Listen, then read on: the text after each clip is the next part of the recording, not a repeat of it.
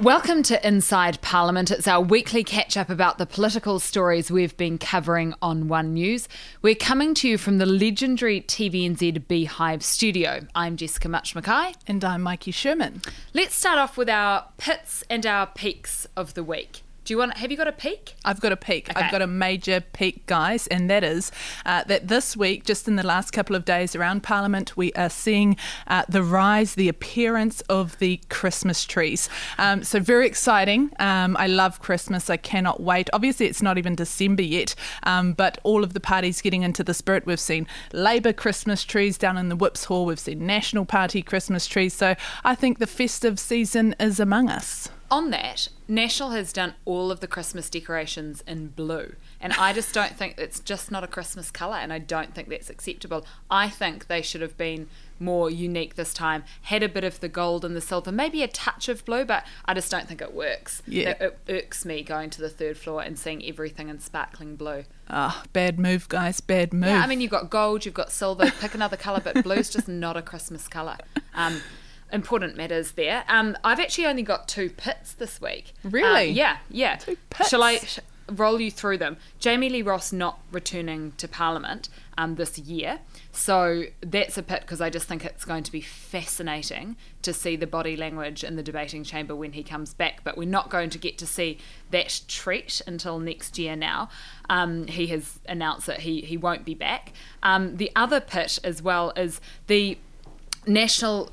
Young Nats had their Christmas party last week, and one of the a girl made a complaint to police at one of the after parties after that, and I just think it's brave of her to come forward, but it's just another thing where you've got alcohol and political parties and it just not being managed properly. And I just think it's sad that you have these situations.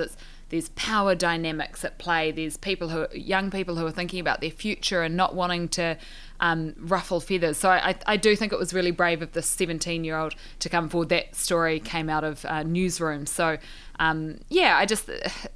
it just always makes you feel a bit flat when you hear those stories. And it obviously comes off the back of Labour's own troubles in that area as well, following their youth summer camp, which is still before the courts at the moment, with the young guy being charged there. So, it does sort of raise concerns, and obviously we'll touch on this later, but it's sort of it all sort of marries into maybe the spirit of things perhaps that we're seeing, which is not very it's a bit disappointing, and that is in terms of obviously we're seeing that investigation by the Speaker into bullying in Parliament, and that would probably be my pit. I mean, it's a good thing that it is sort of being looked into, but just the fact that it's having to be looked into is a pit for me. I think that sort of is a slight perhaps, a blight perhaps on our political system there. I think that's just one of the big stories that we've had this week. We're week 1 of the 4-week sitting program at the moment, and we were told it was going to be busy. It certainly has felt that this week. But one of the stories that Mikey did earlier this week was on drugs, so have a look at that. With record drug shipments hitting New Zealand's borders, the interception effort is ramping up on international cartels. We're seeing unprecedented amounts of narcotics being sent to New Zealand. I think we're having some success in disrupting that. We can see that we're getting significant success by working with our partners overseas. One News can reveal a major shift in strategy from the big players. After years of southern China being the number 1 source of pea smuggled into New Zealand, Customs says it hasn't intercepted any methamphetamine from China in 12 months. It's likely there's been a displacement effect in that those narcotics made in China have kind of been smuggled through to New Zealand through a different way.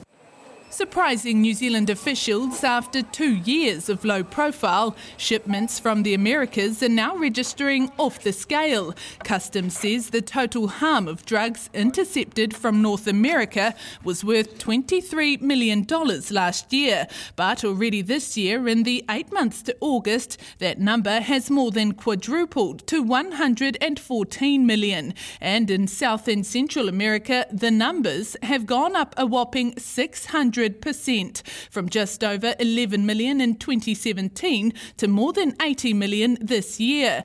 It's thought China has been trying to use a different door. We play a game of cat and mouse with our adversaries. So I think we sort of block some channels and then they look to push it through some others. If Asia becomes too hot, then they can source methamphetamine from America. Since 2014, New Zealand has posted top-level investigators in key drug source regions, one to China's southern capital city, Guangzhou, known as the South China Project, another to Hong Kong and Washington, D.C. Our work in the US has seen us disrupt or prevent around $46 million worth of drugs arriving in New Zealand. So you can see there's a real effect. In response to the major increase in drugs from the Americas, Customs will establish a new post in Los Angeles early next year.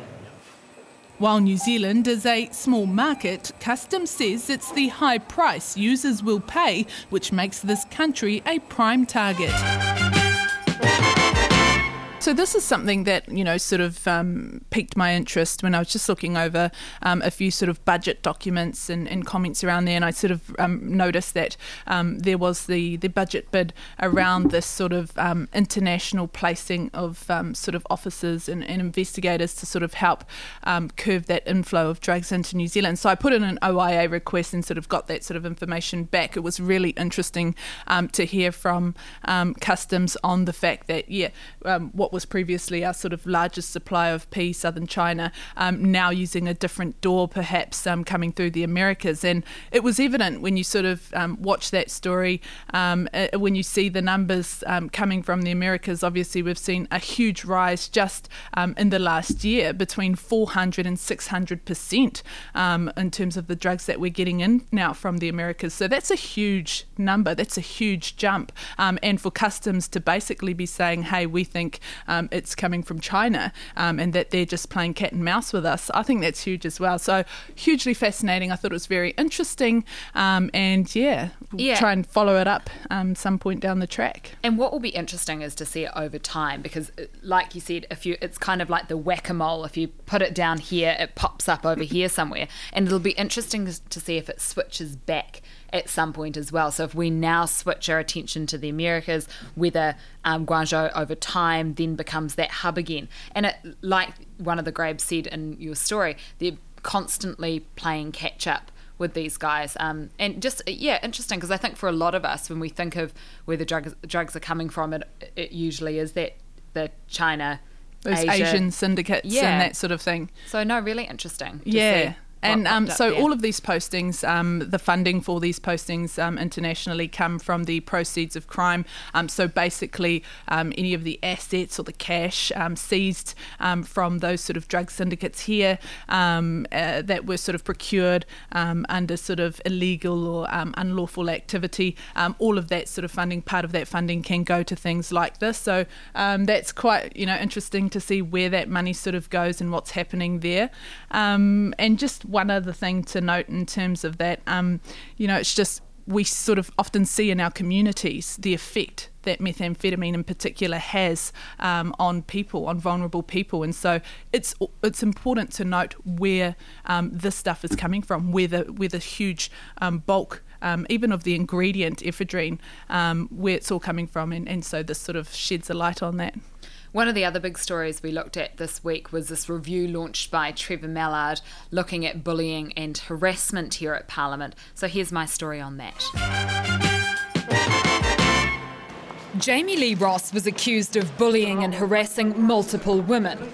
And Mika Whaitiri was stripped of her ministerial portfolio after allegations she bruised a staff member. Add to that revelations of inappropriate behaviour at law firms, and the Speaker's decided Parliament needs investigating. Bullying and harassment, including sexual harassment, is unacceptable in any workplace. We are setting up a review to establish whether it has occurred, the nature and the extent. It'll look at complaints made after the 2014 election. I would expect, as with any workplace culture, particularly one that's 24/7, that's stressful, that includes people who are in a bit of a bubble, and that includes power imbalances, that we'll find behaviours that are less than acceptable. So we put that to MPs. It is high pressure, there's long hours, there's no excuse though for that to result in poor behaviour. Like actually a lot of workplaces that there is a culture of bullying here in Parliament. It's a bit like a boarding school or something. We hear long hours, a lot of people under pressure. None of that makes for any excuses though. So you think some MPs let power go to their heads? Yeah, there's no question about that, and it can be intoxicating. The only person that's been seriously bullied around this place for a long time is one Winston Peters by people like you. Case in point, Parliament is unique and combative.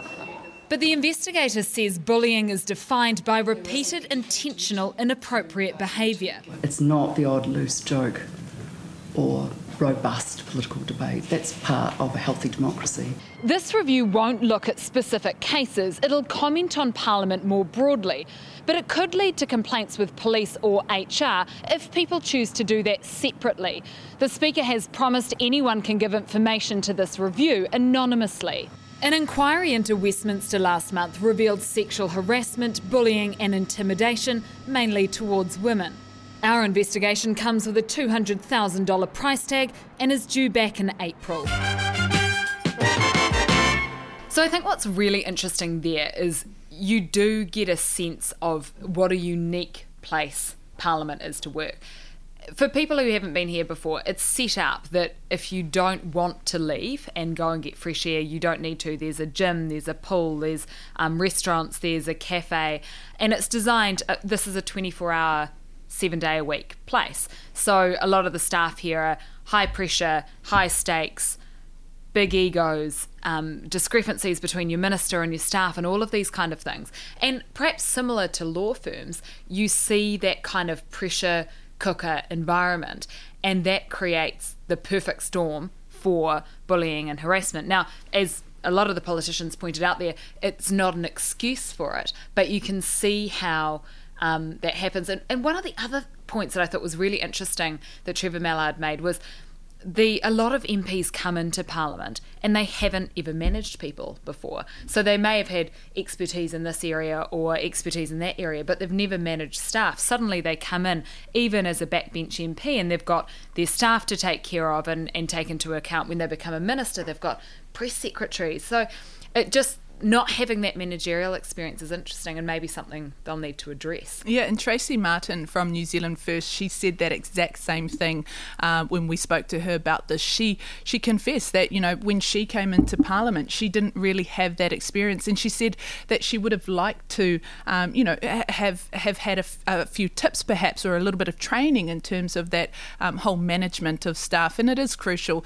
I think, when we look at this issue, you can perhaps see it in two ways. I mean, on one hand, you want people, anyone, MPs or staff, who want to come into government, who want to come into Parliament because they're interested in the mechanics of government or in politics in general. You want them to be able to come in and be in an environment that isn't toxic. But then on the other hand, you do need these people who are coming in here to understand that this environment is, as you say, a high pressure environment. There's a lot at stake here for parties, for individuals, and so you want them to come in freely, but you also want to expect them to come in with their eyes wide open into what exactly they're coming into, and that is that sort of top level environment, high pressure. And the other layer to all of that is the fact that there's a lot of loyalty to the party as well. And so if you come in, say, as a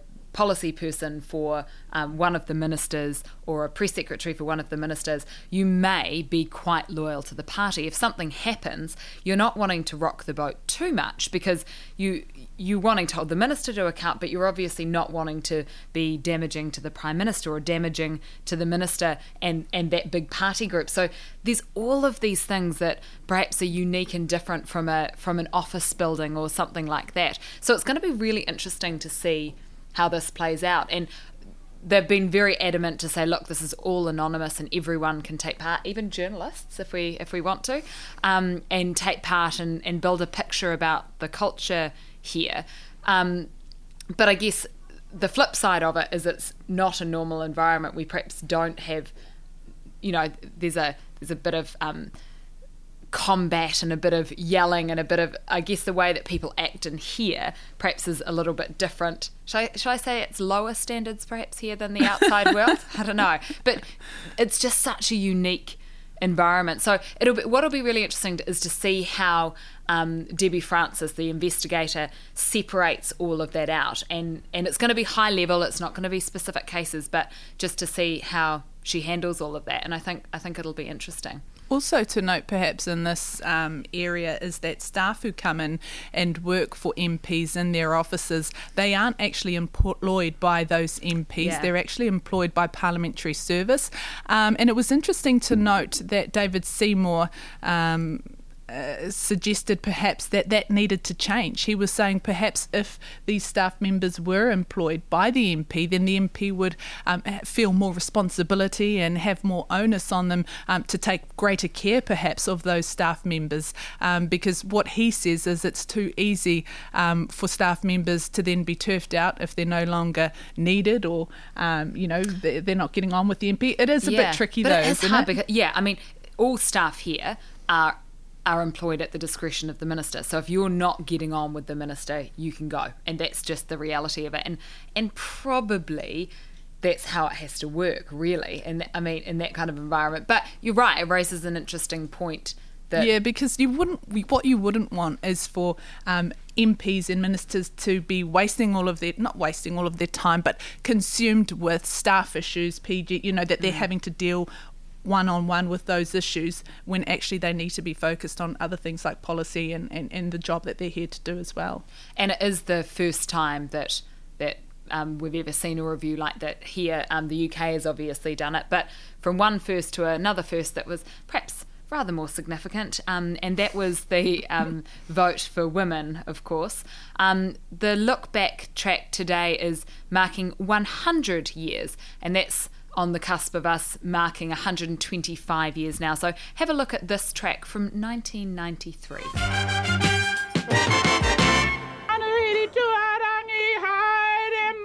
Dawn, and hundreds retrace the path of Canterbury's pioneer women, the women who fought so their daughters could have the vote.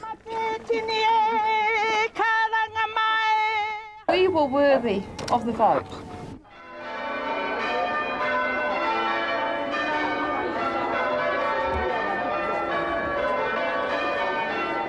The women's suffrage service in Christchurch Cathedral. Generations of women activists and their daughters stand shoulder to shoulder. Everything that we have achieved in the last 100 years, we've had to fight for. It wasn't only the vote that had to be fought for. But during the service, Pākehā women had to read a confession saying they had sinned against Maori women because they were more privileged. I didn't write that confession, and I wouldn't like to be associated with that because I feel that there are many Pākehā women that have had just as much injustice perhaps as Maori women. Bad weather in places like Gisborne didn't stop hundreds turning out to march the streets. And from today, Parliament's foyer will have a reminder of who won women the vote. Christchurch remembered its famous daughter, as did the nation, with its first memorial to Kate Shepherd. She would surely be grieved that there are women today who are still the victims of homelessness, poverty and violence. As we go marching, marching in the beauty of the day. So nice to see that track there. Another big thing for us this week has been the immigration report that the Minister has got back, so have a look at my track on that. Carol Shrewbrick is in jail for importing drugs until 2022. Once released, he'll be gone, back to the Czech Republic. I've therefore determined that Mr Shrewbrick is now liable for deportation.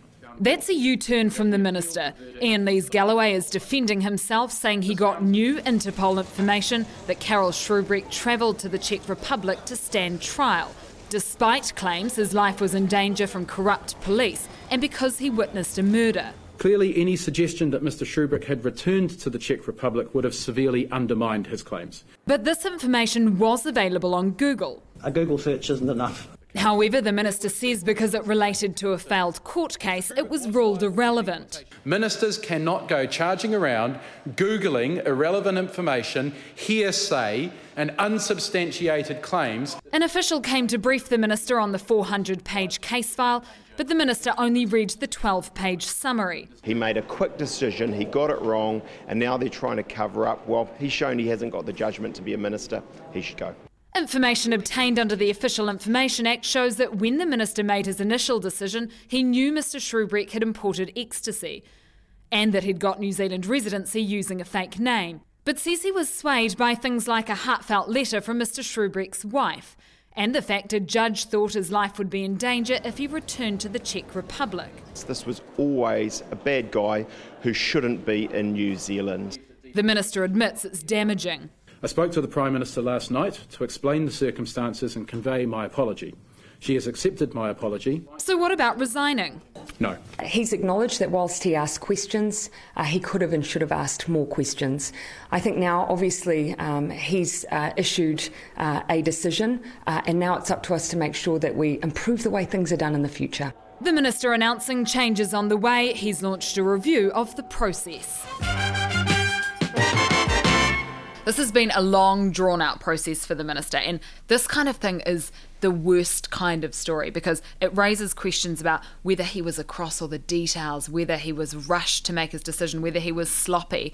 And I just think that for a minister, for those kinds of things to be questioned, that's never what you want. And then we've got this little solution of not blaming the minister, not blaming the officials, blaming the process.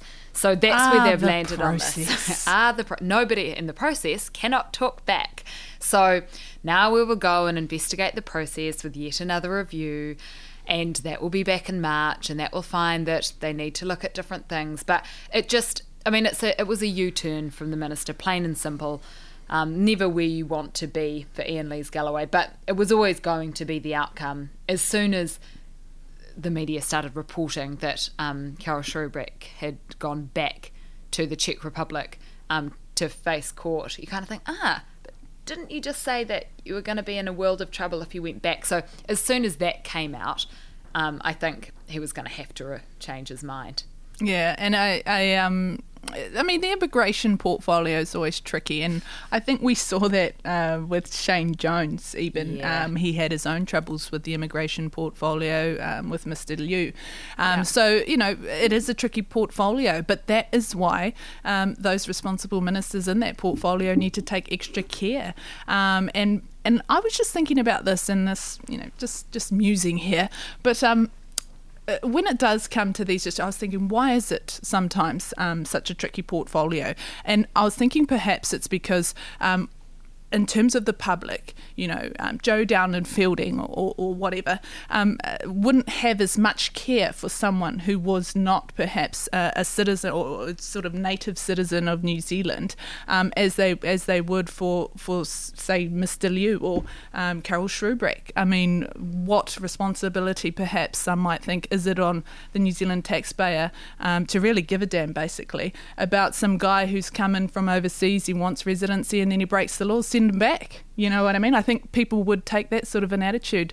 And so I think that's why ministers need to be more tricky because the public perhaps isn't as forgiving when it comes to non-native residents. And I think that's what it is. That's why that job is a little bit of a hospital pass because you've got to balance up so many things, and that's what you're like a judge in that sense that you're having to weigh up this and make the decision.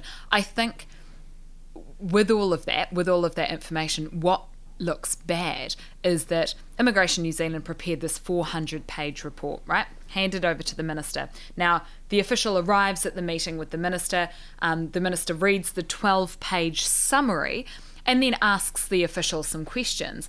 But with a complex case like this, and it has, alert, written all over it, you know what I mean? It's going to be a tough one. Ian Lees-Galloway himself even said it was one of the tough decisions he had to make as minister. would you not read the 400-page report? You know what I mean? It's funny if he says it's one of the tough decisions he had to make as a minister, but I only read the 12-page summary. Yeah. I mean, that doesn't add up. And I wonder if that's one of those things that when Ian Lees-Galloway is lying awake at night thinking, I should have read the whole... just even for the aesthetic, even if it hadn't changed his mind, I just wonder how much he's kicking himself for not have read the report. And his argument when we talked to him in the press conference yesterday was like, look, I'm having to make these decisions. I'm having to do it fast. I'm not wanting to slow down the process. The officials presented me with the information. But at the end of the day, the buck stops with the minister. And it doesn't matter what the other pressures are. You've got to take. You're the one who has to front the press conference and answer all of our questions. He's the one that needs to be like, nah, hang on a second. I'm just going to take 24 hours and I'm going to do it. So I don't know. I just think it's one of those stories that Ian Lees-Galloway would like to put a lid on the box and let that be a learning to all of the new ministers. Yeah. There might be a little bit more reading going on from now on. Huawei also came up yesterday for us as well. Really interesting development there. Do you want to talk a bit more about that? Basically Spark New Zealand wanting to get into the area of 5G, and they were wanting to use Huawei in order to do that. But when it comes to sort of big decisions like that around our telecommunications networks, the GCSB, one of our top spy agencies here in New Zealand, has to test and approve those things. And basically they said, no, there is too much of a perceived risk in going with Huawei.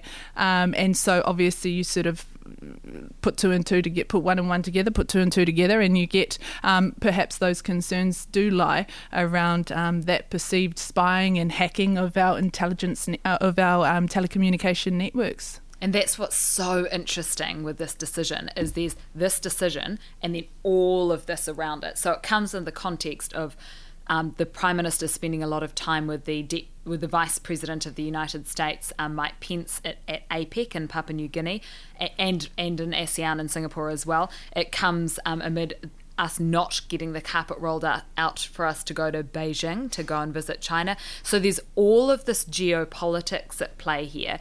And like you made the point last night, issuing that directive, the US said through... the Wall Street Journal. Yeah, saying that, look, you guys need to fall in line, and New Zealand another one to follow suit. And Australia's done that as well, and that has affected their relationship with China in some way. And so the question now is what sort of impact our decision will have on our relationship with China. And it is a significant relationship. They're our biggest trading partner. And so, watch that space. Yeah, it just feels as though we've had big story. We also had the immunisation stuff this week. That was really big in Northland, getting all of these vaccines as well. So I feel like we've been whacked with a few big stories this week, and still 3 more weeks to go. 3 more weeks to go. It's going to be good. It will be good. So thank you very much for being with us for Inside Parliament, our weekly catch-up about the political stories we've been covering on One News. We're on Facebook, Twitter and on Instagram. It's available every Thursday evening on the One News Facebook page, and check us out on your favourite podcasting app.